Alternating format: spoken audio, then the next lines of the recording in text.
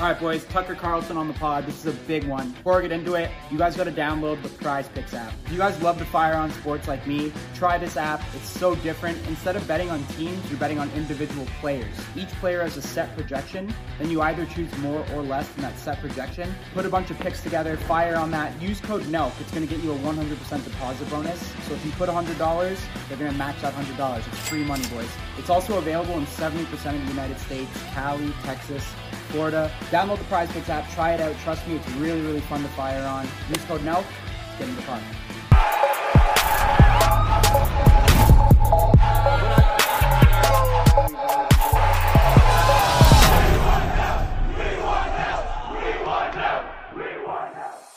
All right, guys, we got a really, really good episode today. We got Tucker Carlson. We're really, really pumped for this one. I know you guys are going to love it. Before we get into the pod, every week we're going to be shouting out bars and restaurants that carry Happy Dad. So if you're a bar that carries Happy Dad, make sure you tag us on Instagram at Happy Dad. I'm literally looking through the mentions right now. We got the Sugar Factory in Miami, Florida, Backyard in Dallas, Texas.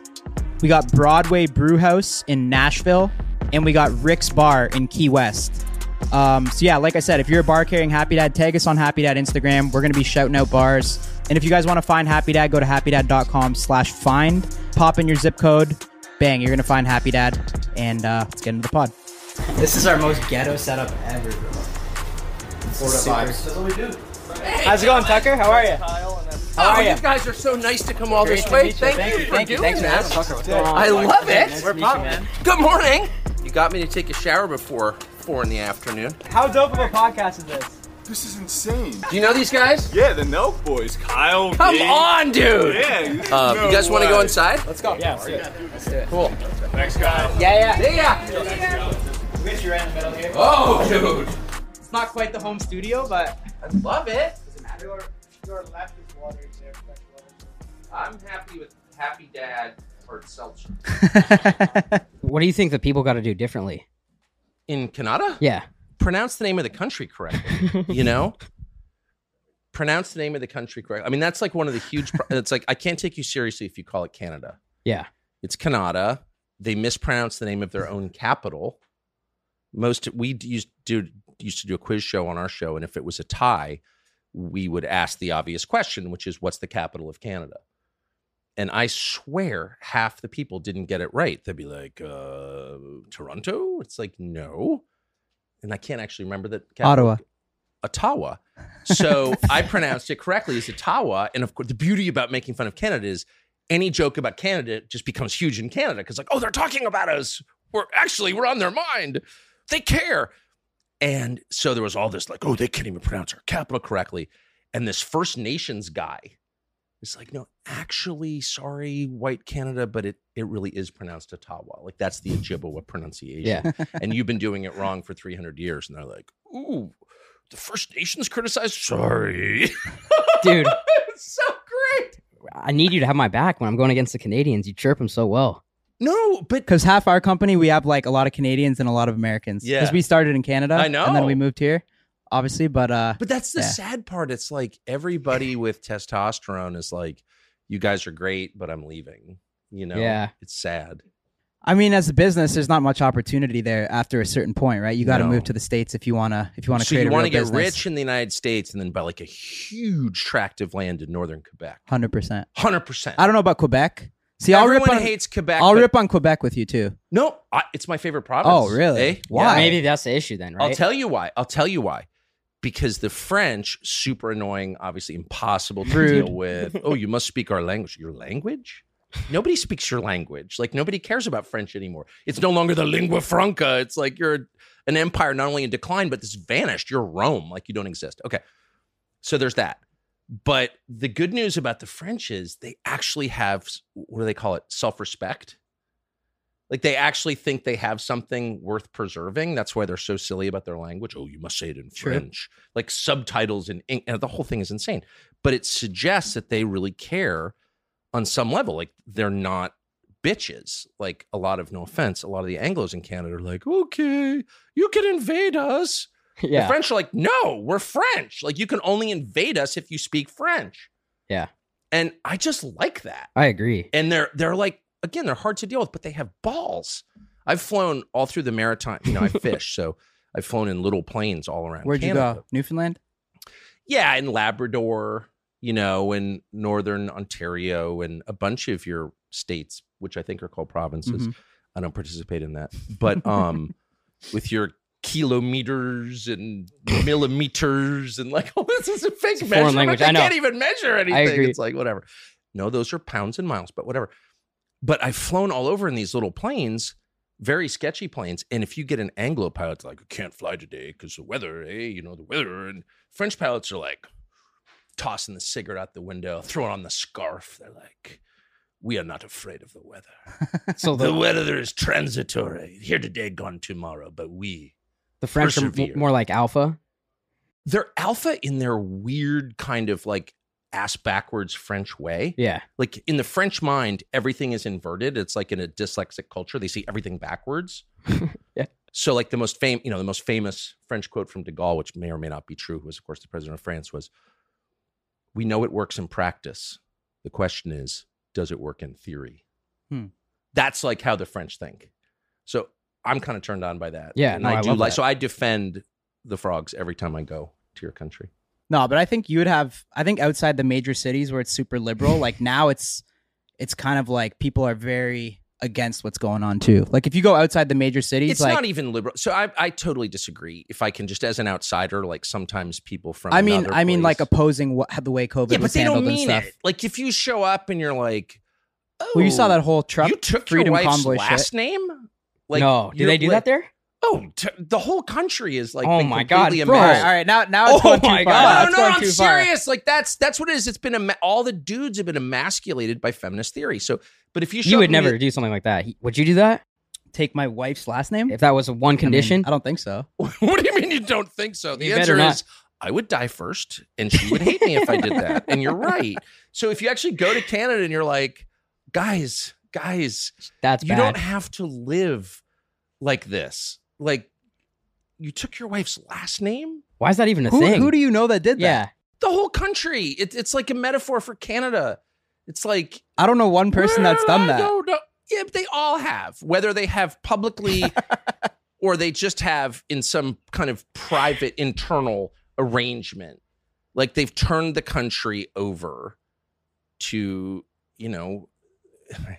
they've abdicated their responsibility as men. You know that. I can't have a gun. I don't trust myself with a gun. What? Yeah. You don't trust? No. I don't trust you with a gun. I Mhm. trust me with a gun. Mhm.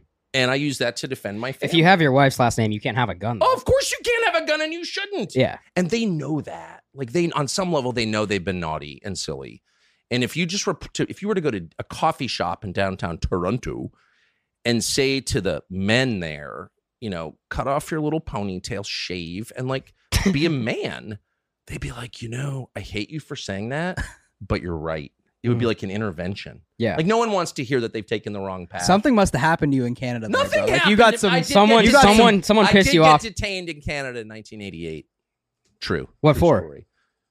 For possessing drugs that I did not possess. I drove a Volkswagen van into Canada from Vermont with a buddy of mine, and we both had long hair. Marijuana. Well, I had no drugs in the van. Oh. I had no drugs at all. You don't want to bring drugs into Canada. Right. That's like I know not a that. joke. I know They're that. like totally cool until you deal with Canadian law enforcement. Right. In which case they're like all trained in Germany. It's like they're really. Have you noticed that? It's strict at the It's border. so strict. It's strict. American cops are like, hey, man. Canadian cops are like, bring out the nightstick. It's like, whoa, I thought this was a polite country. Yeah, until you deal with the cops. And we got detained for a day in Canada while they searched our van. Really? Yes. But And they didn't find anything. we had nothing in it. Just like beer cans. We were just kids. Long hair in the bus, probably. Yeah, we had long hair and we were driving That's a the case. microbus. And Yeah. they were like, ooh, drugs. And so that was 1988. And I know it was 1988 because I flew into Toronto. Am I pronouncing that correctly? Toronto? Yeah. Toronto.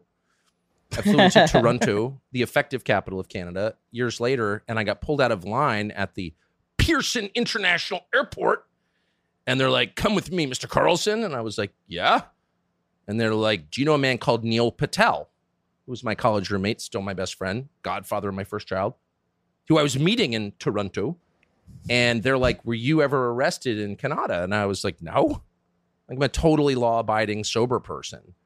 And they're like, what about January 12th, 1988, and they had it in the records because there's not a lot going Wow. on there, so they keep very detailed records of the things that do happen. Uh-huh. And they knew. Wow, that's Isn't that wild. freaky. Wait, yeah. what was the charge you had before? There was no He charge. didn't get a charge. That's why it's They crazy. pulled a van into a warehouse right over the border from Vermont, and they were like, "Do you mind if we take your van apart?" Okay. Yeah, I know we don't let any people in with DUIs too. But you let people And I think in who've been like I feel like staged terror attacks in Somalia. You're like, oh, come on in. Yeah. But you had a DUI in New York State in 1974 and you can't come in? You haven't had a COVID test? Oh, but you're in Al Qaeda? Fuck yeah, man. Come on in. You'll enrich our culture. No, it's crazy what's going on there. I agree. I can't even say anything back because it's like, No, but we shouldn't put up with it. That's the thing. Like, if you love Canada, and the measure of your love is not like, oh, I've got flowery things to say about your country. Like, you're so great. You're so great. Do you guys have kids?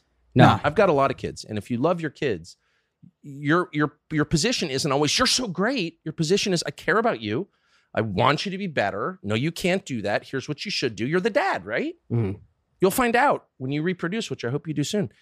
And that's how I approach Canada. I'm like a loving but angry dad. Yeah. Like, don't do, guys, hey, come into it. No, you can't do that. You can't knock it off. That's how I feel about Canada. Not Calgary, but a lot of other parts of Canada. Yeah. Like, hey, Nova Scotia, you're better than that, Yeah. right? So it sounds like they need someone that's going to put their foot down. They need dad. Yeah. They need dad. And instead they have this weird What do you think it- why do you- cross-dressing prime minister. what do you think it is? Like, for real? Honestly, I think it's a failure of will. They've just like given up the will to live. They're like, oh, I guess I should commit suicide now because my healthcare costs are too high. It's like, no. The will to live, which is, to be blunt, intimately connected with the sex drive. The will to create, to reproduce, to continue the species, to tell the world I am here, I matter. Like, that's the essential force in the universe, okay? And if that dies in a culture, people become bitches and they're like, okay, it's my duty to commit suicide. It's like, you've lost it. And it's almost like mass hypnosis. It's like the whole country has fallen under the spell and they just need someone to show up.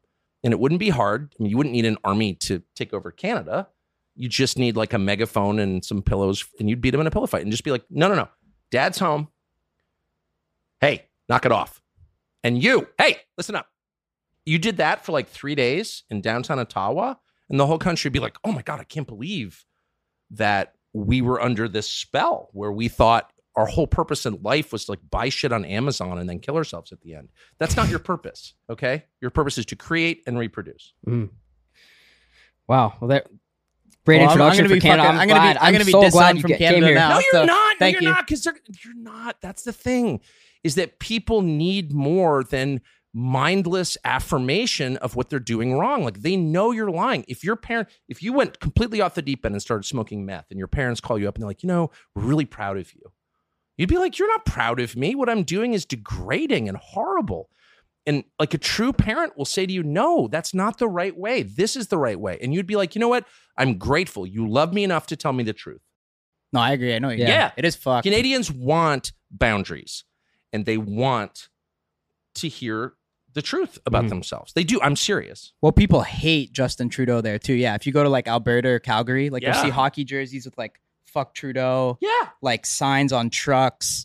It's like real hate. What do you think about him? Well, he's grotesque.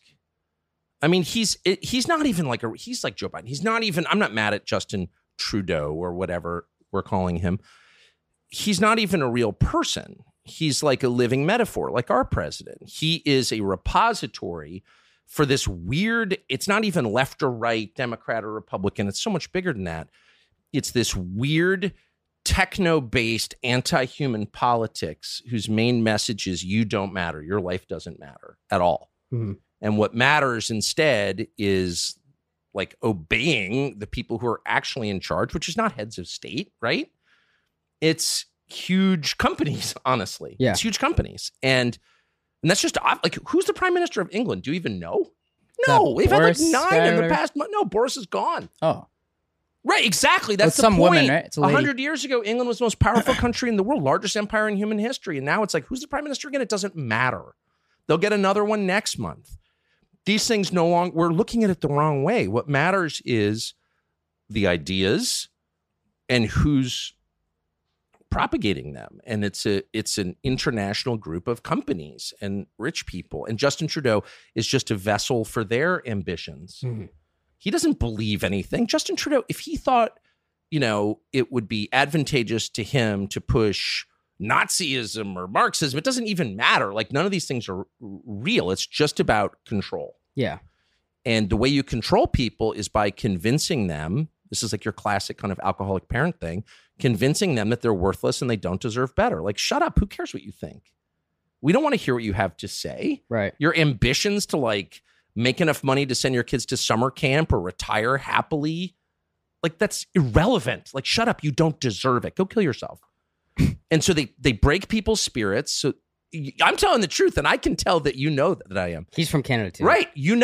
But it's happening in the United States too. I'm not just singling out Canada here at all. It's happening all over the West in every English-speaking country, Australia, New Zealand. Mm-hmm. These were real countries like 5 years ago. They're not anymore. Yeah. And the people have been broken. Their spirit has been broken. And if you watch this, you're like, why would Australians allow their government to put people in concentration camps, which they did? That's real. They were even more pussy than Canadians. Completely. Yeah. And like, where's the Australian spirit? Like, wrestling alligators? Isn't this a country of ex-cons? It was a penal colony. Like, where's their spirit? Well, it's gone. It's totally broken, Yeah. So I guess this is a crazy transition, but going off like the masculinity thing, you recently talked about how Andrew Tate it was a setup. Yeah, you think? No, I just want to hear what you're. Like, what? I think so too, but I want to hear your whole synopsis on it. I mean, at some point, so Andrew Tate, who I'm not, an intimate friend of or anything, I've talked to him. You had him on the show, right? I had him on the show, yeah, for like 40 minutes, and then I've talked to him just personal offline once or twice. He's, first of all, he's really smart. Mm-hmm. Like, that's completely real. 100%. 100%. And I'm almost 54, so I'm really old. So there are parts of what he says that are like so far out of my world or context or experience that, like, as you get older, you're like, I'm not exactly sure what this means. Like OnlyFans and shit, right? Right. I was like, what? That whole, so there's a lot. I will just say it. I'm just being honest. There's some that I miss. Yeah. About Andrew Tate, but the spirit that animates Andrew Tate is very clear and very obvious, and it's not a malicious spirit at all. Andrew Tate's core message is respect yourself. Act like you're worth something. Achieve something. Do something. Get the fuck off the couch. Put down the porn. Mm-hmm. Like, go do something with your life. You're given this amazing thing, your life, and what are you going to do with it? And I feel like that's the greatest message that anyone could give. And, I mean, that's how I read Andrew Tate's message. So, of course, it just tells you everything about the people in charge that's threatening. How is that threatening? Yeah. That's self-improvement. Now, you may not agree with or understand some things that Tate says, which is where I am. Like, what? But that's not the point. The point is, what is he, underneath it all, what is he saying? He's saying, respect yourself. You are worthy of respect. Live in a way where others will respect you. That is the most needed message anyone can hear. So, of course, they have to figure out a way, but why would they want to? It tells you everything about the people. So, I'll say, the most interesting thing about Andrew Tate is not Andrew Tate. It's the reaction to Andrew Tate. Why is that bad? I have a son. If someone told my son, respect yourself, be worthy of respect, get up early, exercise, achieve something, I'd be like, thank you. I mean, that's the message I give my son anyway, because I'm a father. So the interesting thing about Tate is that is considered threatening. Why would that be threatening? Right. Because you don't want an independent, self-respecting population in your country. That's why. And so they've like, oh, Andrew Tate's a sexual harasser. The same people who, were on Pedo Island with Epstein, the same people who are friends with Harvey Weinstein are like, oh, we're protecting women. Really? You think? I always try to understand this, though. Where does that come from? Because that's such a high level thing. Like, let's destroy a guy that's trying to, like, I feel like it's improve society. Like, because his influence is too powerful. No, but I'm saying who? Like, what group? Like, where does that come from? So I would say, and the short answer is I don't know. Yeah. Okay. But all I know is what I read and see. And it's, from what I can tell, on the basis of my limited knowledge, this is a conspiracy of like-minded instincts. It's not that every douchebag in the world has a conference call every morning to decide how we can suppress the human spirit. but all of them have the same reaction to Andrew Tate. It's like, oh, he's speaking to young men and he's telling them, stop being passive, do something impressive with your life, act, not to overthrow the government, but just be a man. Yeah. And that is so threatening to them that, and I'm talking about the media, heads of state, which are the two main players in this ongoing effort to suppress and degrade and to kill the spirit of the population, that they act effectively as one.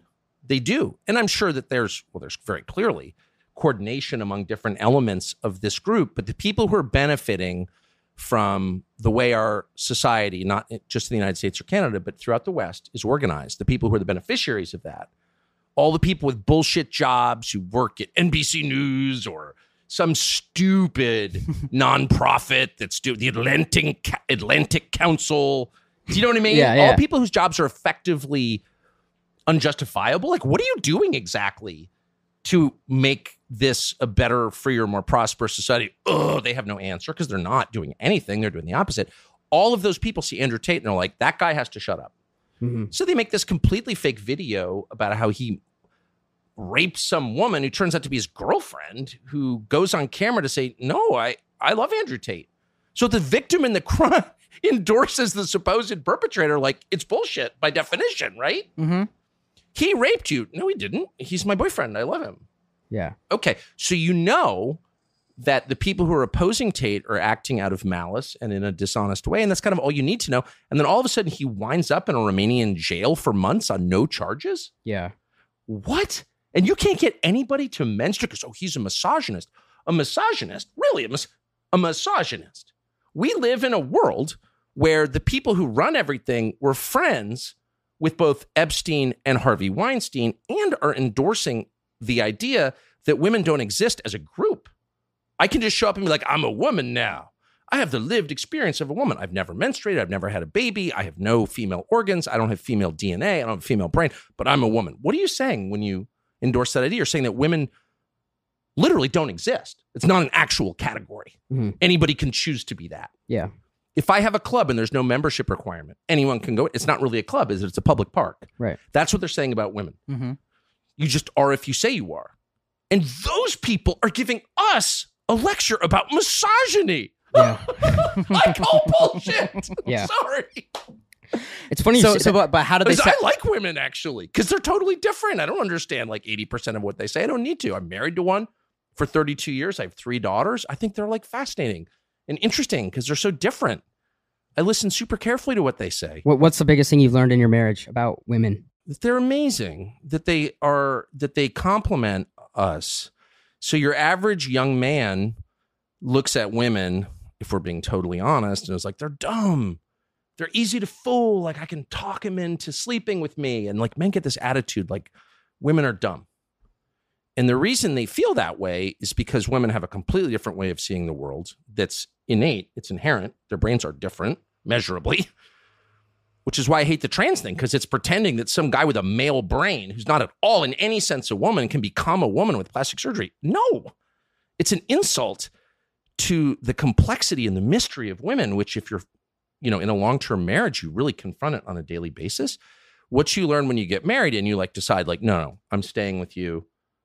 I'm helping you raise your children. I'm going to die next to you. Like you really make the commitment and you can't get out of it. Then you're forced to confront who women really are. And you learn they're amazing. They think things that they're not interested in the same kind of theoretical bullshit your average man is. They're not going to sit around and dip Copenhagen and like theorize about, well, the world is, they're not going to come up with a unified theory of everything in the way that you guys do when you smoke weed. But they have all kinds of other like crazy insights into people. They force you to think about the world in a really different and really important way. And it takes a long time to learn that. And your average man who's in a relationship long-term with a woman, married or not, has a moment where he's like, I don't understand what she's saying. This is freaking me out. She's crazy. I'm leaving. And whether it's leaving, like just taking off with your buddies or leaving for good, men can't deal with it because they don't understand it. But if you're forced to stay there over the long term, if you decide to stay there over the long term, you realize, no, she's not, maybe a little crazy, but a little crazy in a way that's great. It's like so fascinating. It's unbelievable. Why do you see it that way? because my brain's totally different from yours. And then you realize even longer term, like I really needed to hear that. I needed to learn that. So the things you learn from women are not like how you can be more like a woman. Like that's like, the thing like women make you more sensitive. Not really. In a happy relationship, you don't become more feminine when you live with a woman. You just become wiser. How is married life? How's like living here? What do you do on like a daily basis when you're not working? I've really enjoyed it. So nice. Yeah, I have enjoyed it. What's my daily routine like? Yeah, like, what do you do when you're not working? It's so embarrassing. Well, let's hear it. I'm not an early riser, so I usually get up around 7:30 or 8. We have 4 dogs, spaniels, hunting dogs. I bird hunt. So we have hunting dogs who we really love, and all 4 of them sleep in the bed. My 4 children are grown, so I usually get up, get a cup of coffee, get back in bed with my wife and all 4 dogs till like 10 in the morning. And I'll kind of bang out text for the show or whatever. And then, I spend a lot of the day thinking about the show, texting with producers about the show, what we're going to do, who we should book as guests. And then I start thinking about the script I have to write that night. Then, I'll hang around with my wife, go out to lunch with somebody. Then I'll come back in the afternoon. I take a sauna every day, 365 days a year. Sauna's sweet. Yeah. It's Really hot sauna. Yeah. Like 200 degrees. And I'm in that for 15 minutes in total silence. And that is just a recentering for me. Super important to be quiet. And the heat, I think, well, you're Canadian, that's Canadian is like saunas, which I do love. And I'm not going to in any way endorse you're big endorse Zen a guy. product. What's that, a little Zen? I don't know what this is. It's just someone put it in my pocket. Little Zimbabwe? So good, dude. So good. There's this guy on TikTok called Freezer Tarps, and he thinks of all these like names for Zen. Zimbabwe. Like a little Zenachino. Who is the guy? This guy named Freezer Tarps on TikTok. I'll send it to I've them never after. been on TikTok, but What got you into the Zins? what got me into the Zins? I mean, I started smoking and Little Tempur-Pedic lip pillow. so good, dude. I started smoking when I was a kid in 1983, 40 years ago, actually, when I was 13. And I smoked until I was 45, which is probably too long. Yeah. But I really enjoyed nicotine so much. It's just added a lot to my life. And then I also dipped. I love dipping. But at a certain point, I turned 50. When I turned 50, I was like, can't dip. Like the dentist is against it. Girls don't like it, actually, even if they love do you. sometimes. I've never met. That's not true. I was on a fishing trip in Idaho, in Sun Valley, Idaho, and I had dinner at a restaurant there called the Pioneer, the Pio, with my fishing guide, and his wife was very pretty. Threw in a dip of Copenhagen after the meal. It was one of the coolest things. Pretty hot. Long cut or a pouch? Yeah. No, it was snuff. Oh my God. Snuff, like the fine cut, which is what I choose. She was like a good looking woman. Oh, she's snapping the tin at the table. Oh, she was really pretty. She's like, It's pretty dope. takes it, throws in a dip. Wow. Wow. That's pretty cool. In general, they don't like it. Anyway, so a boy that one of my daughters was dating, New Year's 2020, was at my house, and he pulls this out. I'm like, what is that? He goes, it's the future. It's the future. It's a non-tobacco nicotine delivery device where you get all the whole grain goodness of nicotine, but none of the downside, none of the carcinogens. And I was like, I think I'm all in. So we drove to 7-Eleven and I stocked up. I got all the different flavors, coffee. They have a lot of intriguing flavors, I would say, but I stuck with spearmint, and it's been a massive life enhancer. I'd really recommend it to you. It's just funny how like many people, like our audience and probably yours too, just will get behind you just because of that. And absolutely love you. Can I just say, Our audience probably throws in Zen bombs like crazy. don't get me going. So I use it, every second I'm awake and in bed. I'm not embarrassed of You it. sleep with one in or no? I don't, because I don't want to choke on it. But seconds I read in bed. So seconds before I fall asleep, I take it out. I've never had one of my dogs eat a Zyn pouch, though I'm not against it. Because I think they would like it. But I'm not embarrassed of it at all. What I find so interesting, back to my, and I don't want to like reveal myself as a crackpot on your show, but I think the hostility to nicotine is really telling. I mean, obviously cigarette smoking can be bad for you. It's not bad for everybody, but over time it can hurt you for sure. I've had loved ones, die from it. So I get it. But nicotine is not a carcinogen, actually. There are all kinds of medical benefits of it, which are documented.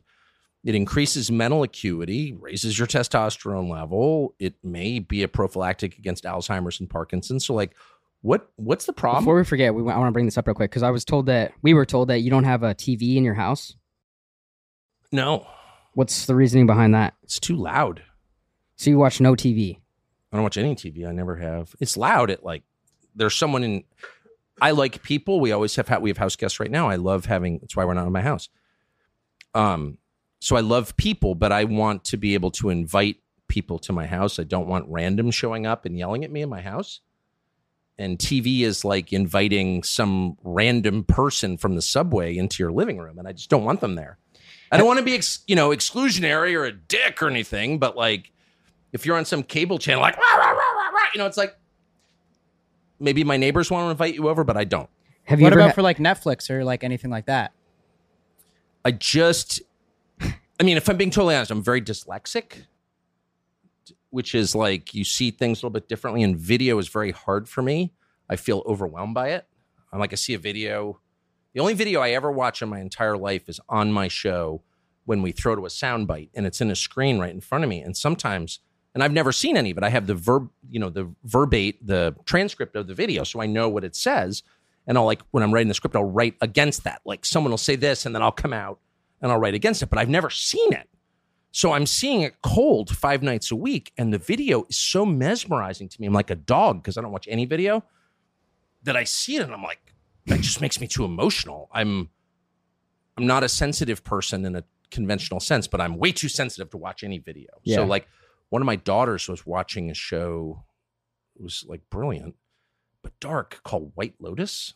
Yeah, it's super popular. Yeah. So I'd never heard of it. So she was home for Christmas and she's like watching that, on her iPad or whatever in the living room. And I come in, I'm just talking to her, and I start watching this for like 10 minutes. And I'm like, I feel like I want to shoot myself. That's like the darkest thing I've ever seen in my life. It was too real. The people were like horrible. And they're all from the world that I live in, which is like, affluent 50-year-olds like in charge. And like, I hated every person on the video. And I said to my daughter, how can you watch that? It affected my sleep. Wow. I don't want those people in my living room. That's really how I feel about it. What about like, have you ever had a crazy confrontation in public? Well, yeah. Like what's the craziest one you've ever experienced? Oh, I've had quite a few. You're at a huge disadvantage if you're me, because everybody now has a video recorder on their phone. Right. Yeah. So I'm like, I'm a serious dick, and I try to keep it under control. Yeah. Because it's unattractive. It doesn't achieve anything. You just reveal like your ugliest side. Do you know what I mean? Oh, yeah. Oh, yeah. Yeah. And I think it can be helpful. Like, I'm not afraid of a confrontation, obviously, but then you don't really want to be on video being your ugliest self. Because you could be nice to 50 people, but if they just get you once on that phone, 100%. So like I was at dinner not that long ago. I don't go out to dinner a ton, but I was at dinner with my fishing guide, actually, and his son. And these ladies in the restaurant are like, you're a sexist. And I had a number of responses. They're sitting right behind me. And I was like, so I whipped around and I said, settle down, honey. Honey! And I almost said something, and my fishing guide son's like, they have a video camera. I don't have great eyesight at a distance in the dark because I'm 53. They have a video camera. They're videotaping you. So I just sit there and just eat it. Yeah. And that's the better way. I mean, first of all, you shouldn't assault people in restaurants. If Satan was at the next booth in a restaurant, like I wouldn't say word one, because Satan gets to eat too. Yeah. Do you know what I mean? Like the idea of confronting someone in public is so far out of anything I would ever do. I don't care who it is. So you get to eat in public in my world. How long did you sit there while this lady was just bashing you? Well, once I whipped back around, so they were right behind me. I whipped around and I was like, because I'm very easily incited. It doesn't take a lot to like whip me into a total like, fuck you, and say something really nasty, which I shouldn't do. Like I should not be that way, but I am that way. That's just like who I am. Yeah. And this chick like could feel that I'm very easily triggered. And I think she was baiting me, which again is like the easiest thing to do in the world. Yeah. You kept your cool though. Like if you take a piece of hamburger and show it to a dog, the dog's going to eat it. Yeah. Like, that's who I am. You call me a name?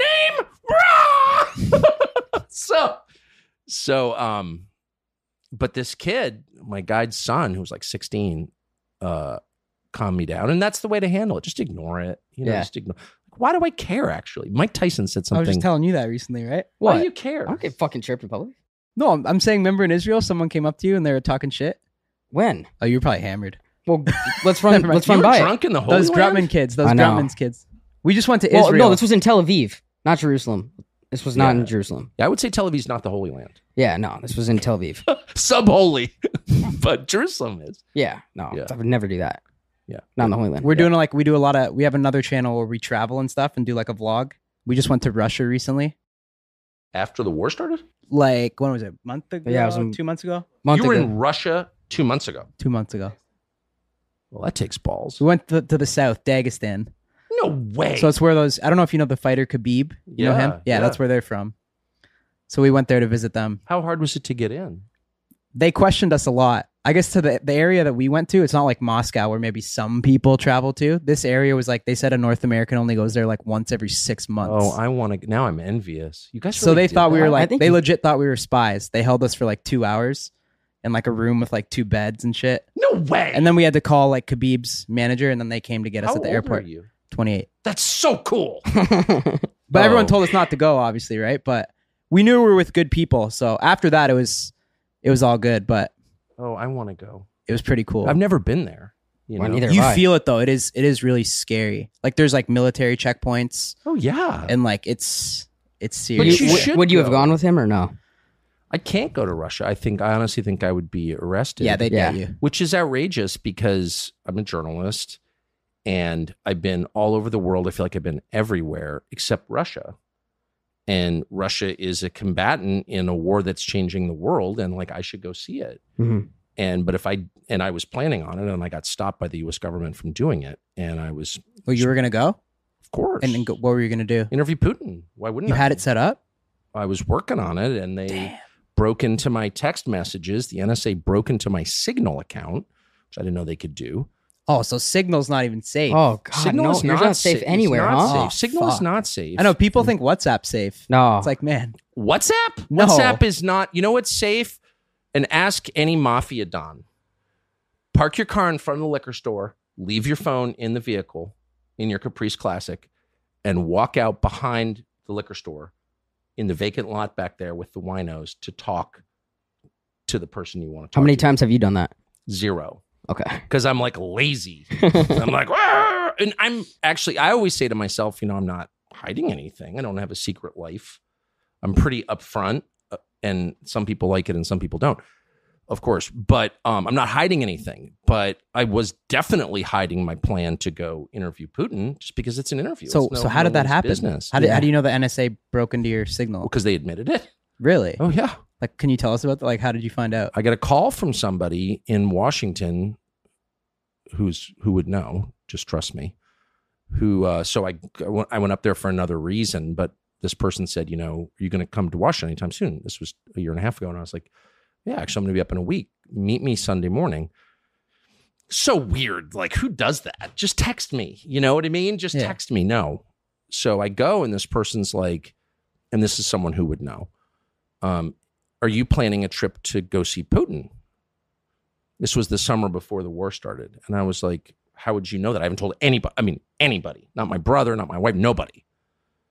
And just because, it's one of a million things you're working on. But that was one of them. I want to go interview. Why wouldn't I want to interview Putin? Of course. I want to interview Xi. I want to interview everybody, right? That's kind of my job.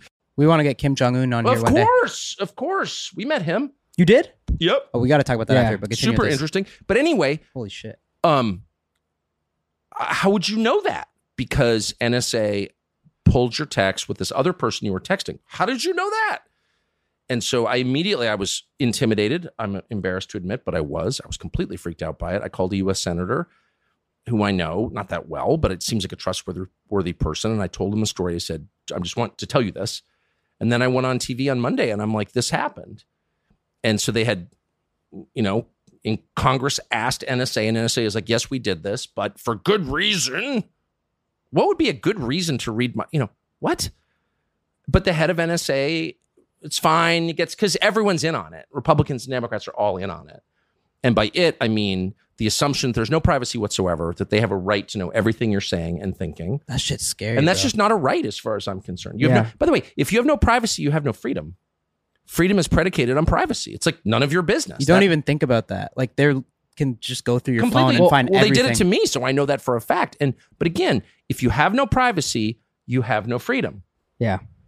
How about this? It's none of your business. If that's not a good enough answer, then you are a slave. Has that changed the way you communicate now?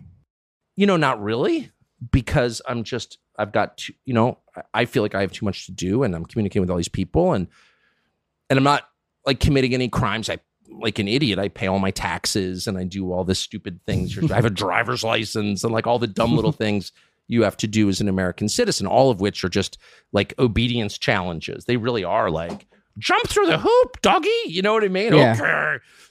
But I do them all because I'm afraid not to. So I'm like, law abiding, though in my heart I'm not. I can tell you that. That's so crazy. But I do obey the law. So I'm like, whatever.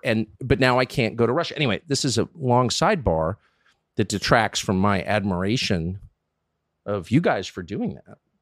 That's ballsy. Were you worried about getting grabbed by the State Department when you came back?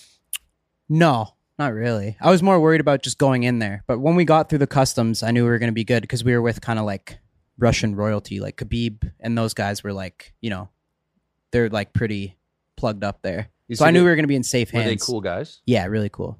Yeah. So that's one of the reasons I want to go, because I think it's a different culture. But if we weren't with them, we would have got fucked. Yeah. Like, we went through a checkpoint and like they asked for our passports and they're literally like, "Oh, Americans." And then like when they saw that we were with them, they're like, oh, "Okay." But it was like fucked. And we went through that part, Chechnya, right? You know about that? The governor. Yeah. He's like possibly known for like killing like hundreds of gay people and and eating them. Oh yeah, he's a polygamist. They're like crazy. But there. it tells you a lot. I mean, the Russian army is very large, almost 1 million men, and they had a lot of trouble subduing the Chechens. A lot. I mean, the fighting in Grozny was like, the Chechens are, whatever you think of them, I'm agnostic, but very tough, for real. I want to go there. I want to see it. Bro, it's crazy. It was one of the craziest things we did. Because it's not a knockoff America like everything else is. Yeah. And like a lot of people there, like they didn't want to say it publicly, but they probably don't obviously agree with what's going on. So yeah. Like we were getting flack like, "Oh, what the fuck? You're going to support Russia?" And we're like, dude, we're just going to see people there just because like Russia. Yeah, it's like, why wouldn't you want all the information you can get? I know. And by the way, if you're an adult citizen, why don't you have the right to all the information you can get? Like, when did we give that up? First of all, I can like or dislike anyone I want. Okay? I'm 53. I've earned that right. I can like anyone I want. That is not a crime. My opinions are not a crime. They never can be a crime in a free country. A. B. I have a right to all the information I need to make an informed decision about whatever the issue is. That's democracy, right? If they're like, "Oh, you're not allowed to know that." Really? Why am I not? Because I might arrive at a conclusion that's different from the lies you're telling me? Actually, I want that information. Yeah. Fuck you.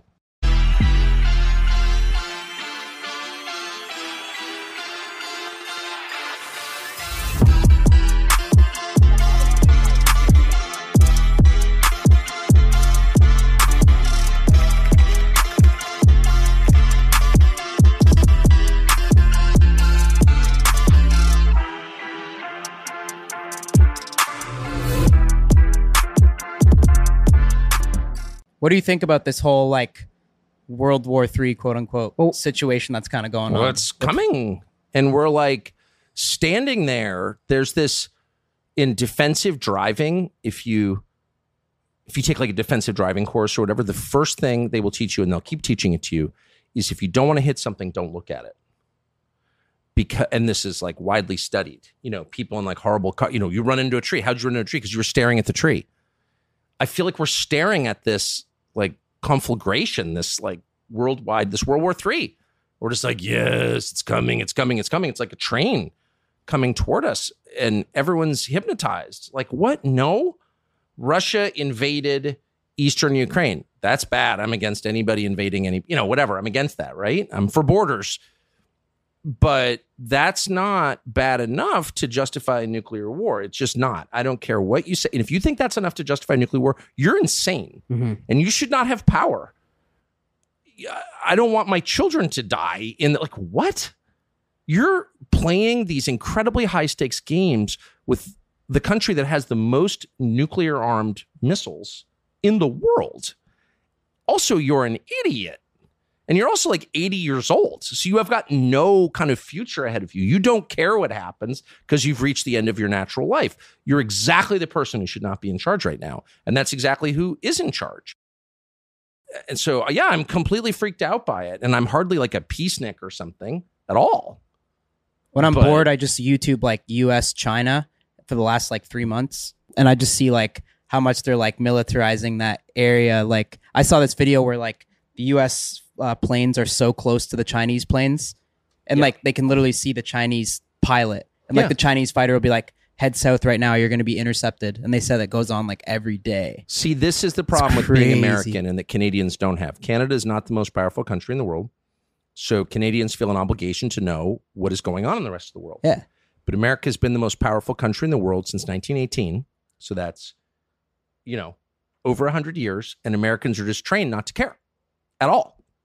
And they should care, both because we're no longer the most powerful country in the world, and also because the rest of the world really matters. And it's super interesting. The U.S. is not no more? No. What is, China? Look, without being boring, but the whole point of American foreign policy for like 100 years was don't let the other great powers align against us. In other words, you're in a bar, you hit on some guy's girlfriend. I'm going to punch you out. You're thinking, can I beat this guy? Yeah, probably. But if like two of his friends of equal size show up, you're not going to win. They're going to jump you. Yep. And you're going to lose. And you're going to get your ass kicked. So the point of American foreign policy and diplomacy was to prevent that from happening. So you have this big power, Russia, which is the world's largest landmass, with the world's largest reserve of energy, natural gas, and the world's largest nuclear arsenal.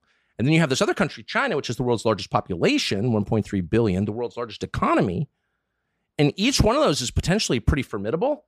But if they get together, the world's largest population, the world's largest landmass, largest economy, largest energy reserves, together in a block against you, no, you're no longer the most powerful. You're taking orders from them. And that's pretty much what's happened because of the stupid border war in Eastern Europe that like we didn't actually have to pay that much attention to. Yeah, we're against it. You issue a statement. I can't believe you rolled over the border into Eastern Ukraine. Like, that's bad, and we're officially against that. And I would say I'm very against that, okay? Not defending Russia.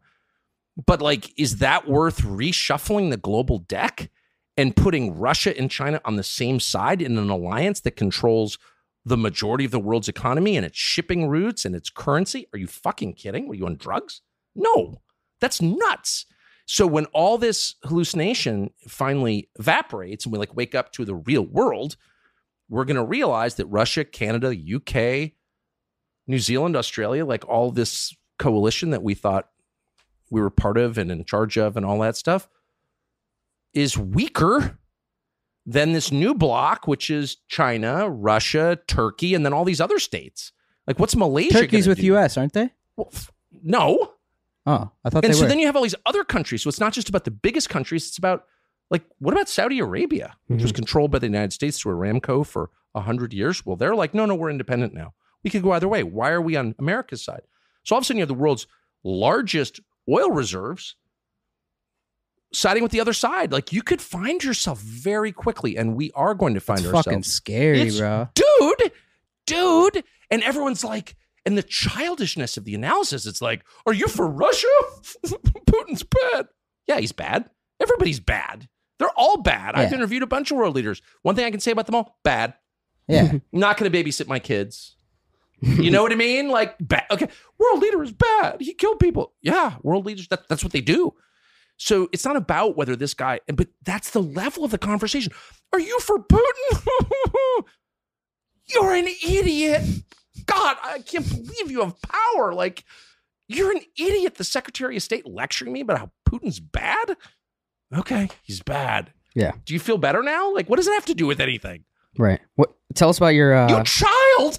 I want to ask, though, what do you think the U.S. has to do then right now? Force of peace. We control. Ukraine is not an independent country. It's a client state of the United States. We are literally paying for the retirement of its government employees. We're funding their pension fund. So, like, there's nothing about Ukraine that we don't control, okay? We do not control Russia, unfortunately.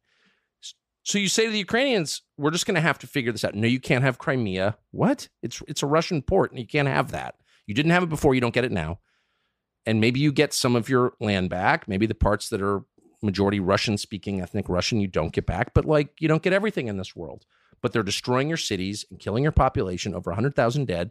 And we're going to force a peace right now. And Russia wants that. That's what I saw that was shocking was I didn't realize how many people have died. Oh, of course, because like I think in like 18 years with Iraq, it was 300,000 people. Yeah. This has been like, what, a year? Yeah. And it's like 100,000. It's insane. It's like, I feel like you don't hear about but that nobody much. cares. And what's so That's interesting like insane. is these ghouls, the people who are pushing this war, and a ton of Republicans, to their eternal shame, are doing this as well.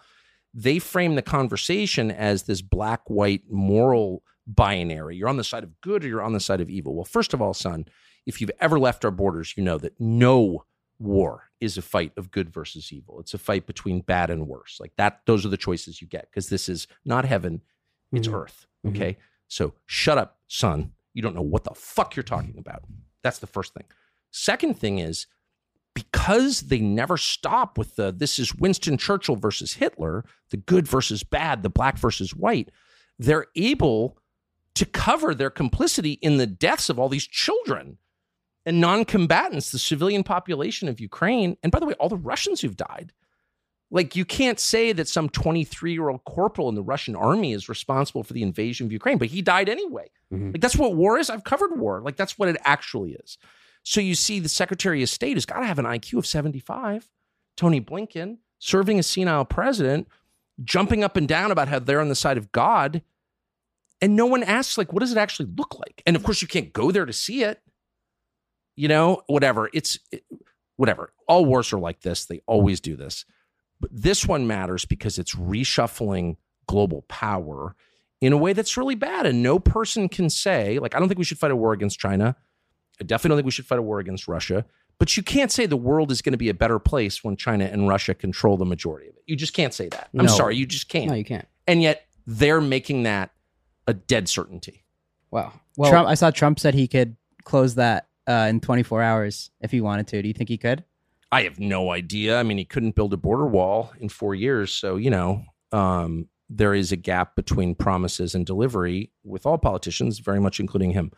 But I will say, in Trump's defense, and maybe because he's a little bit autistic, he saw the stakes of this, like at the very beginning. He's like, you don't want, and this is what I do love about Trump, particularly in foreign policy. He sees the big stuff. He's like, wait, you've got Russia and China. They don't trust each other. We can't let them get together. They'll kick our ass. And we're not going to fight a war against them, one hopes, but we'll definitely be taking orders from them. Definitely. No. And he said that 5 years ago when everyone's like, shut up, racist. Okay, he's a racist. But is he wrong? Like, what? Why don't you address the question? Shut up, racist. Okay. He's a racist. All right, got it. But he says, if we start a war by proxy against Russia, Russia will align with China and we'll be fucked. Like, do you think that's true or not? Shut up. I mean, they would never address it. And that's when I was like, whatever you think of Trump, these people are speaking in bad faith. They're stupid. They're also the ones who got us into the Iraq war to no benefit to anybody. Kill Saddam, everything will be better. Really, I was there when Saddam was captured. I was in Baghdad that day. What? Yeah. In December of 2003, I was a journalist. I was in Baghdad. I mean, every journalist was in Baghdad. And they were like, you know, we captured Saddam in Tikrit. I'll never forget it. I was having breakfast at the Baghdad hotel, and they're like, we captured Saddam in Tikrit. What's breakfast like there? It's probably garbage. Very bad, dude. Yeah. Very bad. It's like a Marlboro Red and powdered eggs. Like, that was it. And I supplemented that with Snickers bars, as I always do. When you're traveling in a sketchy country, I cannot recommend more carbs. You guys are obviously not carbs people. I am. But I especially am when I'm abroad. Like, if the water's bad or whatever, you stick to Snickers bars or Mars bars, which they're called abroad, and rice and bread and bottled water. And Zen bombers. You can't be without Zen, dude. Yeah. I was smoking at the time, so was Marlboro. But anyway, the point is, they're like, we captured Saddam. He's bad. And I guess Saddam was bad. Was he worse than what came after him? No. No. He was better. He was way better for all of his many demonstrated faults. And the last thing I'll say is Americans, because they live in such a peaceful, happy country whose power is unquestioned, they have no imagination for how things can get worse. Yeah. Do you know what I mean? Yeah. What was Baghdad like? Baghdad, I like every place I've ever been. I'm just easily charmed. I'm very shallow. And I like almost all people I've ever met. I have a really easy time liking people and things. So, like after this interview, I'll be like, "Those are great guys." I hope so. I have no idea if you really are, but I will tell everyone that you are. But Baghdad is one of the only places I've ever been where the longer I spent there, I was like, "This place kind of does suck." It's a dump, eh? It's just a dump. Yeah. It's just a dump, and it's like it was the center of civilization. It was the seat of the biggest empire in the ancient world, and the Tigris and the Euphrates and all this stuff. And you go there and you're like, something went really wrong. Mm-hmm. Every man, when I was there, smoked Marlboros and had a porn star mustache. Every single man. It was like a uniform. It was crazy. They all had the little porn star stash.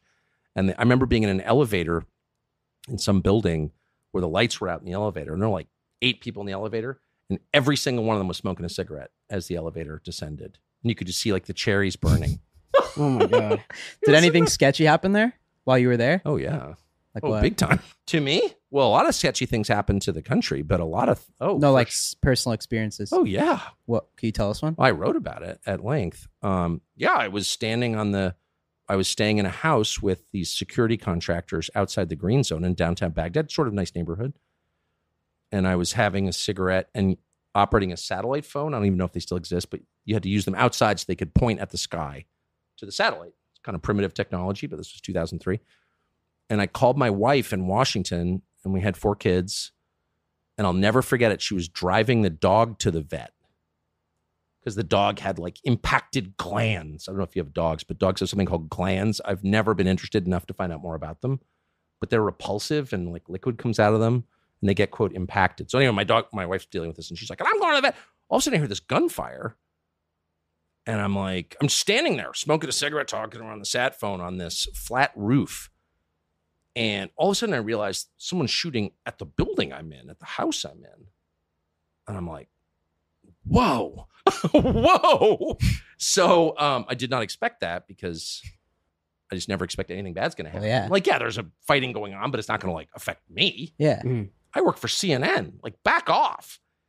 And so I jumped out. I was like, I'll call you back.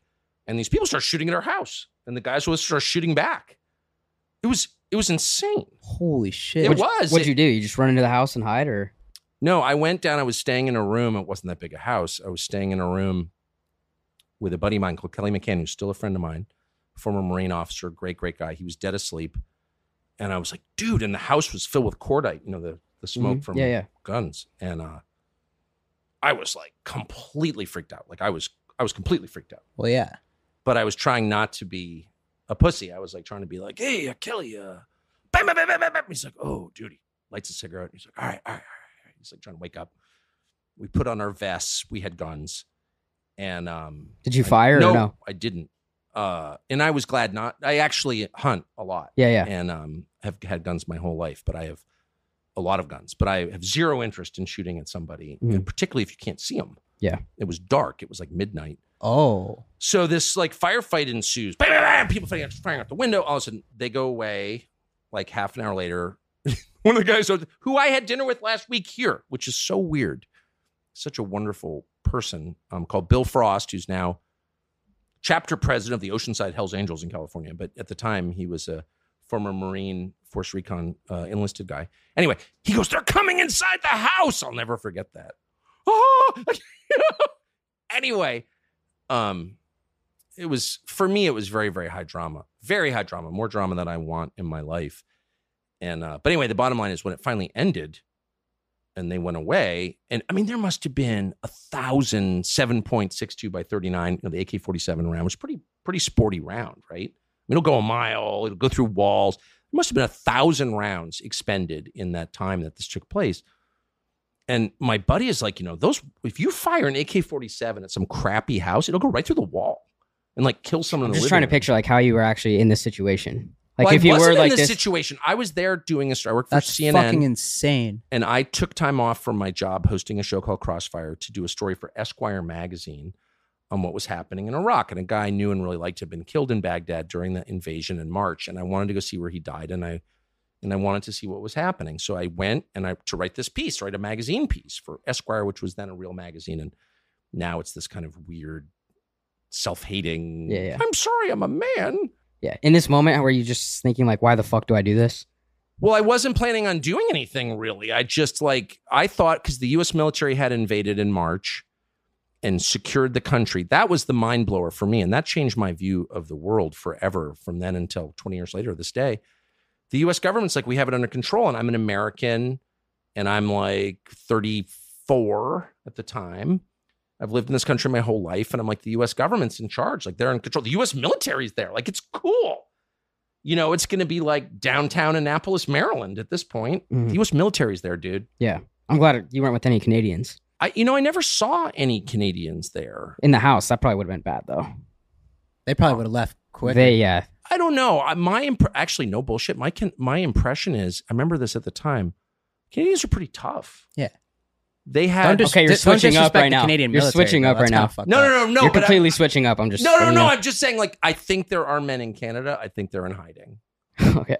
But anyway, I think there were some in Baghdad at the time. But I was just blown away. I thought, this is totally under control. So what blew me away was the next day, this whole neighborhood we're in, not just our house had all these bullet holes in it, but all the other houses had bullet holes in them. And I was like, well, someone from, the U.S. Army is going to come and investigate because there was like a massive firefight on our street last night. No one came. No one cared. It was, and that's they just left. The people left. I never knew who they were. And so at the time, this is so weird even to say it now, but the State Department was running Iraq. I don't know why it was the State Department, but they were. And the requirement was if you were there, including as a journalist, you had to get an automatic weapons. You're supposed to carry a weapon, an AK-47, which I was not into at all. Wow. I actually had an AK-47 at home for like the range for fun, but I don't want to carry a gun in a war zone. Like I'm a talk show host, dude. That's not what I do. But they're like, no, you have to, and you have to qualify. So we had to go to a range, a Iraqi police range, to qualify and get this badge from the U.S. State Department saying I've qualified with an automatic weapon. Wow. And you had to wear it around your neck. I still have the badge. It's hanging in my office. Did everybody qualify? Or were there people that are like, dude, you can't carry an AK? No, it was like again, I shot a lot of rifles in my life, but the qualification, as far as I remember, was like, just point at these sandbags and see if you can hit a target. Wow. That's wild. And it's not a super accurate rifle anyway. I mean, It's like very much a primitive villager type rifle designed to be operated by illiterates, honestly. So it's not that hard. You just push the slide down, rack the bolt, push the slide down and pull the trigger. Mm-hmm. Yeah. Not too hard. Anyway, it was like, here's the point though. It was not under control. It was not under control. And I lived in Washington, D.C., where, you'd see press briefings at the White House, and they'd be like, some general would be like, we pacified Iraq, we got it totally under control. And I believed all of that. It's like, yeah, it's the U.S. government, man. And then you go there and you're like, you don't control anything. This is completely nuts. There are no rules of engagement. The guys I was with were not U.S. government employees. They were contractors. And their rules of engagement were completely unclear. Like, if someone hassles you, can you kill them or not? I don't know. Use your best judgment. They were like making this shit up. And I know it sounds naive and really silly at this point, 20 years later, but at the time, that changed my life. I could not believe that the U.S. government did such a bad job. Mm-hmm. And then I was like, we're just not a good colonial power at all. We're not good at this. We should not ever do this again because it's not our skill set. Mm-hmm. That is crazy. It was. One thing I want to ask you, and it's just kind of backtracking, but going off like with the Andrew Tate shit, immediately upon his arrest, everybody starts talking about, what about Jeffrey Epstein? And you've mentioned him a couple times. Why do you think like there is no more info on that? It's just been brushed under the rug. Like, I don't know. What do you think? Well, they don't want to expose people, but I mean, why can't we talk about it? Oh, well, why are people so afraid? It's not allowed. Look, I mean, weirdly, I know a lot of people who are in, just because of my age and just having been in the media for 30 years, I know a lot of the people who are in his orbit and who knew him really well. So I'll tell you what I know, which I just had a lunch about this on Friday. It was really interesting with one of his closest friends. Here's what we know. I think there were $600 million recovered in cash and assets in his estate. I think that's the right number. It may have been 700. Hundreds of millions. And that was, 4 years ago that he died? They do not know now, like an army of forensic accountants, where that money came from. And I said and my friend has direct knowledge of this. So I said to him, like, how can you not know where hundreds of millions of dollars came from? They just don't know. They've had 4 years to figure it out and trace the wire transfer. Nope, no idea. 600 million? Yes. And that's of the recovered assets. So that's the value of his real estate and his cash and his equities or whatever. There is a belief, and my friend shares it, that there's at least as much that will never be recovered, that it's just hidden. So I'm a very conventional person. I work for a salary. I don't know that much about money. I was like, how can that even be? He's like, no, that's totally possible. Well, we know it's possible because it happened. So we don't know where he made his money. He was not running a hedge fund. That's not true. He executed like no trades. He was not a finance guy. So where'd all that money come from? Unknown. The second thing we know for a fact is that he was killed in federal custody. He was murdered. That's true. And if you look into it, as I did, I spent a week looking into it because his brother Mark reached out to me. And again, I know nothing else. Like, I don't know what Jeffrey Epstein was doing. I don't know. I've never seen any tapes. Like, I don't know anything. So the two things I know are we don't know where the money came from. We don't know what he did for a living. And we know that he was murdered. He was murdered in the special housing unit of federal lockup in Manhattan. How do we know he was murdered? Oh, well, look into it, dude. We did a whole segment on it on my show. Nobody cared. I'm going to watch it after. You should. It's beyond belief. And I'm very skeptical of any kind of conspiracy theory or whatever. Why don't more people go after this, though? We know that he was murdered because, well, for one thing, a friend of mine's one of the people who last talked to him on the phone the day he was killed. And he had a expectation of a bail hearing in 2 days. He thought he was getting out. He was not despondent at all. I talked to his lawyer, told me the same thing. They moved someone out of his cell. They put two people, one of whom was not even a full-time prison guard, on duty. None of the cameras trained on the cell worked. They were all out of it that night. They locked the front of the special housing unit that had 8 cells in it, but then they opened all the cells inside. So who was it? So I asked a really simple question, the Bureau of Prisons. Who were the other? So there are 8 cells, 16 minus his cell because he was alone. So that means there are 14 other inmates there that night. What are their names? Where'd they go? Some of them are transferred out right after. Who were these people? Can't tell you that. Really? You can't tell me that? Well, on the basis of what? Because some inmate at a federal prison's privacy concerns, like Trump telling, what are you even talking about? Meanwhile, the Attorney General of the United States under Trump, Bill Barr, issues a statement being like, no, we know it's totally. Bill Barr lied. There's no question that Bill Barr, well, he clearly suspected Epstein was murdered, but stopped the investigation into it. I went and read Bill Barr's book in which he explains all this, and it's like complete bullshit and transparent bullshit. So I have no idea why the Attorney General of the United States would be lying about this, but there's literally no question that he did. I know him. So Bill Barr's super nice guy. We reach out to Bill Barr like, hey, why don't you come on and explain why you lied about Jeffrey Epstein's death? No. So I don't want to overstate what I know. I'm just telling you what I do know. Mm-hmm. He was killed. Yeah. By whom? No idea. We could guess. But as my friend said, I said to my friend on Friday, actually, who do you think killed Epstein? And he goes, the list of people who wanted to kill Epstein was so long. Like, it could be anybody. Wow. But whoever did it, here's the one thing I'll say. Whoever did it was able to do it in the most secure lockdown in the United States of America and then get away with it. So I was interviewing all these people, like, will you come on the show and talk about it? No. Why? And one of them said to me, whoever killed Epstein clearly has a lot of power. I mean, like, if I said to you, I want you to kill this guy in the special housing unit, federal lockup in Manhattan. You got to have some pull. You'd be like, I'd love to kill him, but like, how do you do that? Yeah. Right? It'd be pretty hard to pull that off. Well, someone pulled it off.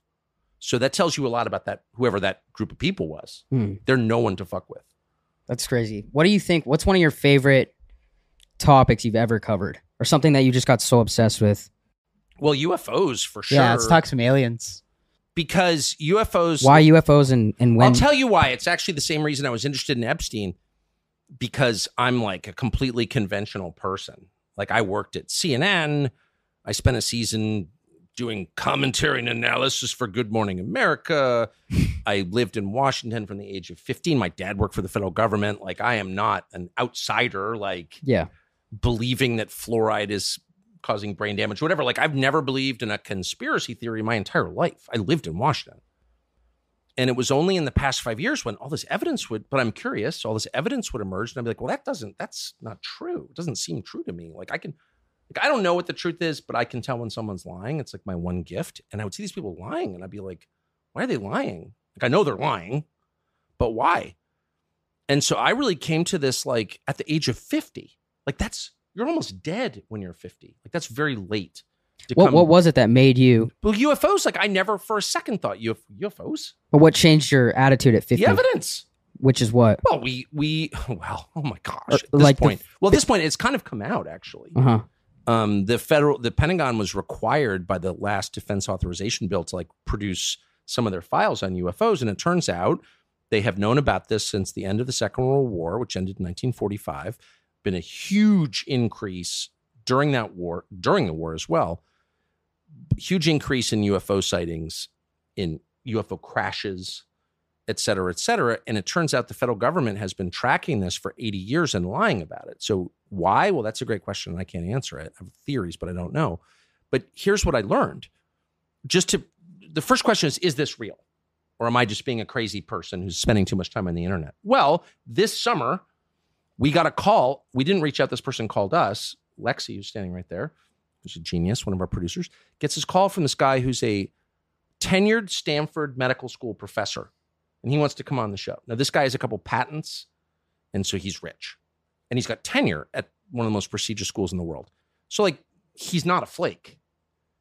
He comes on, and he's like, 11 years ago, the U.S. government reached out to me because I'm an expert on head injuries, on brain injuries, traumatic brain injuries, as a physician. And they had all these court cases from families of U.S. servicemen, over 100, who'd been killed by UFOs.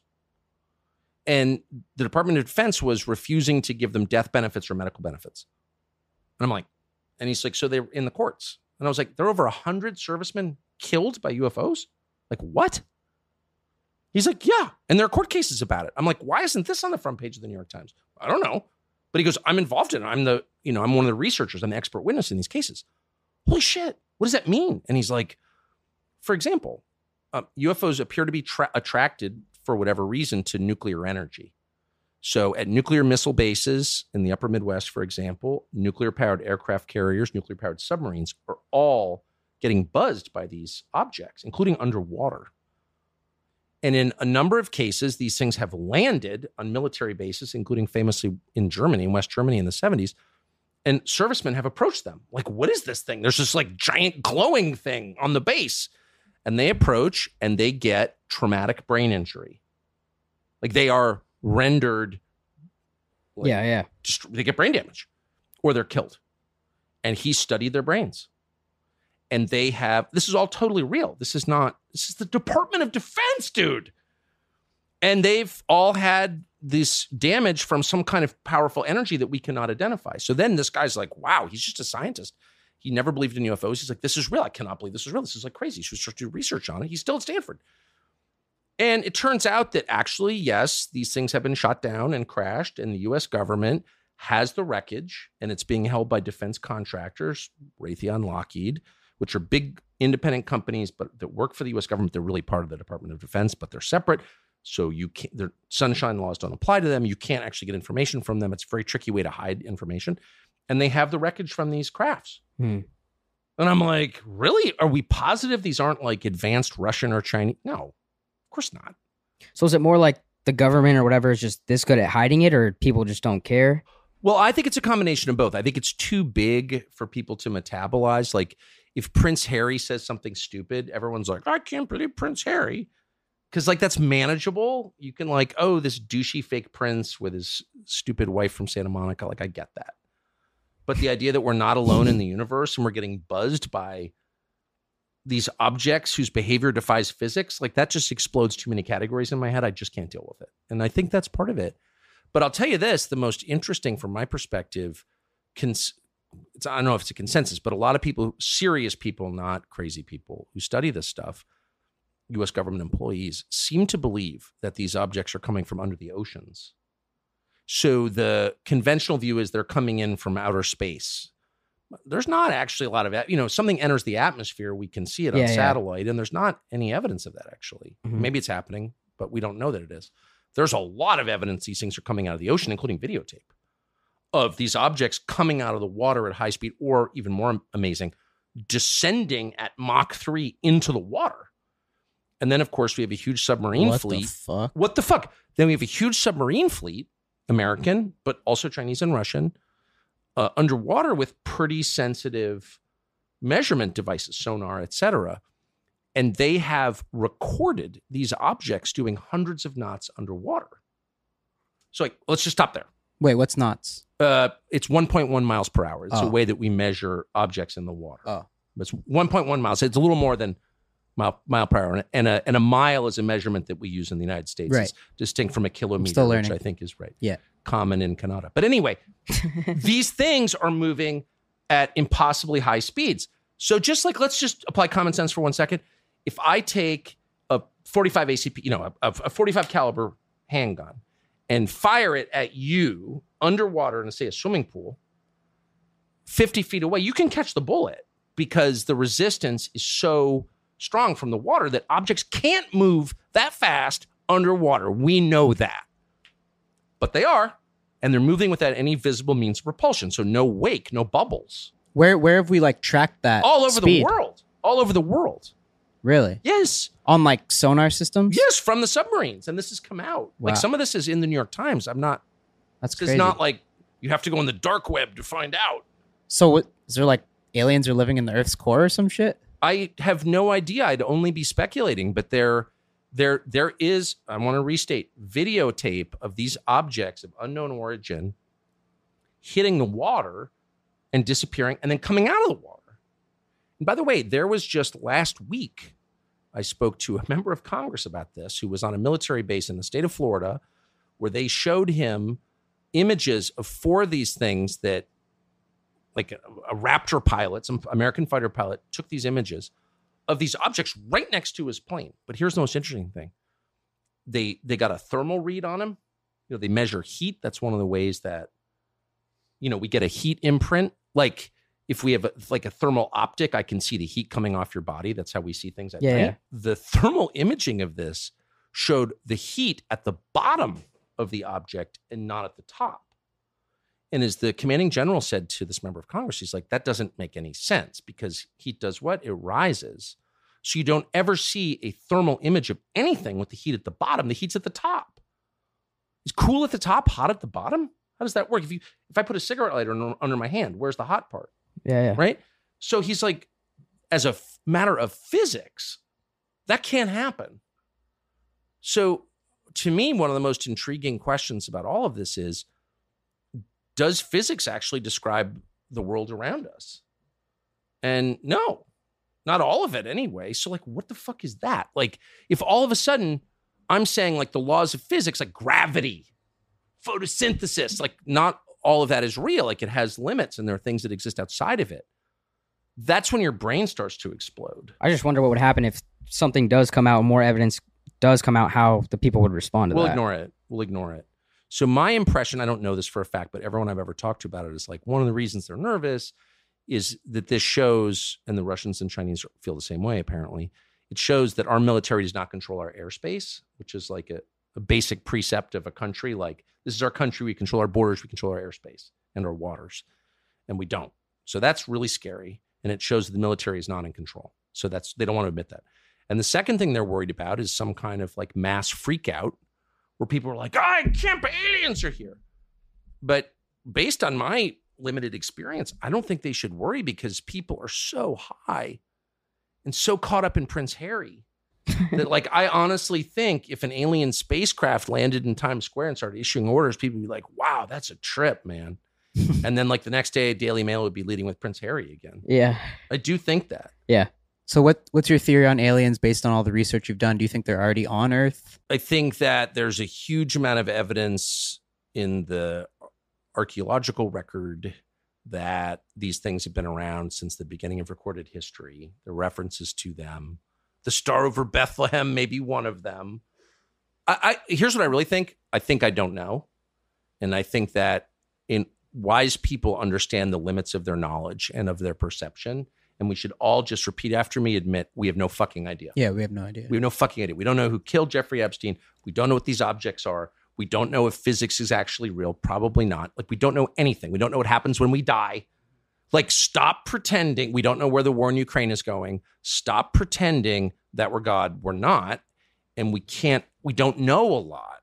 And I just wish our leaders would say that. I think they're coming from under the ocean. It seems the evidence suggests that, but what do I know? What would your encounter look like if you met an alien? I'd be super respectful. And based on my conversation with this Stanford medical professor, I would conduct that interview at a distance because whatever is coming off these machines is very bad for the human body.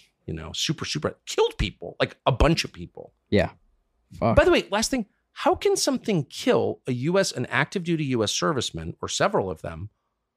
And like, that's not a story. Like, what is wrong with the media? Was there any reason as to why they died? Yeah, they were. What was the official reason? An EMP. Oh, aneurysm. They had a stroke, but their brains were fried. And the Department of Defense was screwing the families because they refused to acknowledge that they were killed by these objects, whatever they are. And that was the whole point of the story. It's like these families are like, no, my son or husband is dead. Yeah, but I'm just like, what? Why has the New York Times never written that story in 50 years? Like, I've spent my whole life in the media. My dad was in the media. Like, that is a big part of the revelation that's changed my life is the media are part of the control apparatus. Like, there's no... Yeah, I know, because you're younger and smarter and you're like, yeah. But what if you're me and you spent your whole life in that world and to look around and all of a sudden you're like, oh, wow. Not only are they part of the problem, but I spent most of my life being part of the problem, defending the Iraq War. Like, I actually did that. Can you imagine if you did that?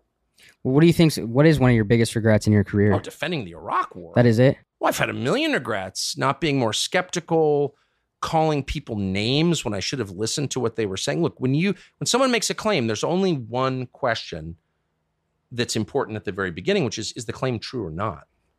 So I say, you committed murder or you rigged the last election. Before you attack me as a crazy person for saying that, maybe you should explain whether you did it or not. You know what I mean? Yeah. And for too long, I participated in the culture where I was like, anyone who thinks outside these pre-prescribed lanes is crazy, is a conspiracy theorist. And I just really regret that. I'm ashamed that I did that. And partly it was age, partly it was the world that I grew up in. So when you look at me and you're like, yeah, of course they're part of the means of control. I'm like, that's obvious to you because you're 28, but I just didn't see it at all. And I'm ashamed of that. Isn't that what the media tries to do though? It's their only purpose. Right. They're not here to inform you. Really? Even on the big things that really matter, like the economy and war and COVID and like things that really matter that will affect you. No, their job is not to inform you. They are working for the small group of people who actually run the world.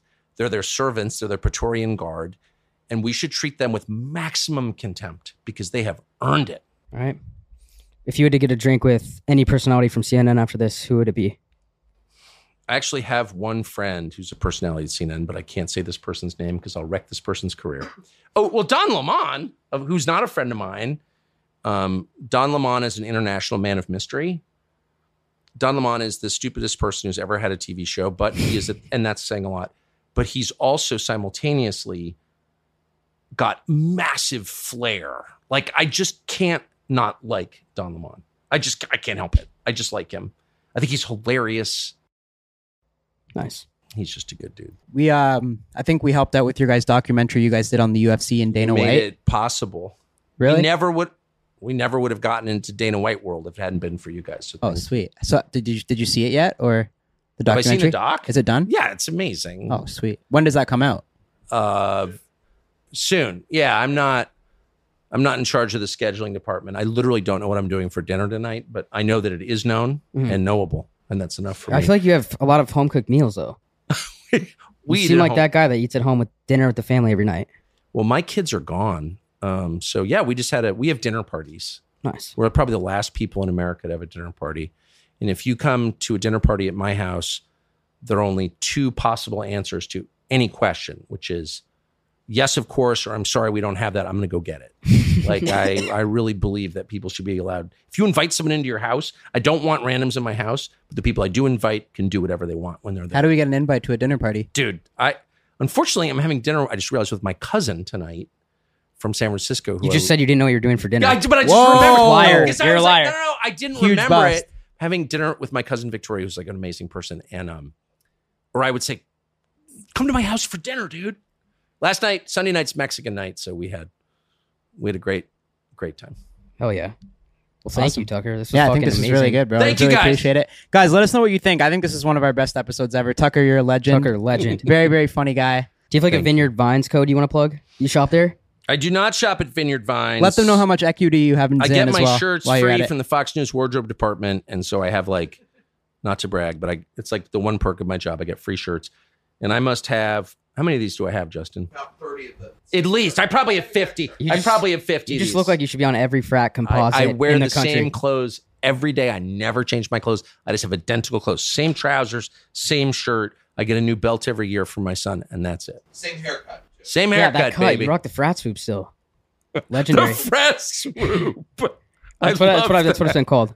It's a good I follow. gotta get on social media, man. Dude, you need to. Yeah. Wait, what? Was You it? should do like reviews to stuff. Like how we were gonna talk about this. We don't have to get into it, but like you were reviewing Lori Lightfoot's TikToks. Like if you just did that, I know. people would be like, I "Holy know. shit!" I'm so absorbed in this. We do a show 5 days a week, so I'm like a so lot, right? absorbed in that. It is a lot.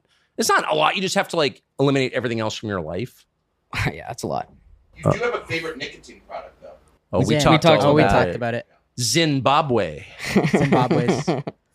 Zen's got to give us a deal now. Yeah. Trust me. Have you tried for that? What do you think? Yeah. They What said do you no? think? And by the way, we got the response we got. I think we've been officially ignored. They were a Swedish company. I am obviously Swedish. My name is Carlson. So I was like, just on like ethnic grounds, like I should have a deal with Zen. And then they sold to an American company. We have not been able to get their attention. And then the general feeling is that Zen is a sin. And so my ad campaign, which I've already written and produced in my head, is Zen is not a sin. Zen is a life-saving medical product that enhances male vitality and mental acuity. Zen is like the hand of God reaching down and massaging your central nervous system. Zen is not a sin. Wow. That's like a total winner, dude. That was good. Yeah, that's yeah, amazing. right? Yeah. That's big. Zen, where you at? All right. Thank you, bro. guys. Thank you. Yeah, appreciate it, bro. Thank you, guys. Awesome. Cool. Oh, this is so great. Good to meet you. Thank you. I loved it.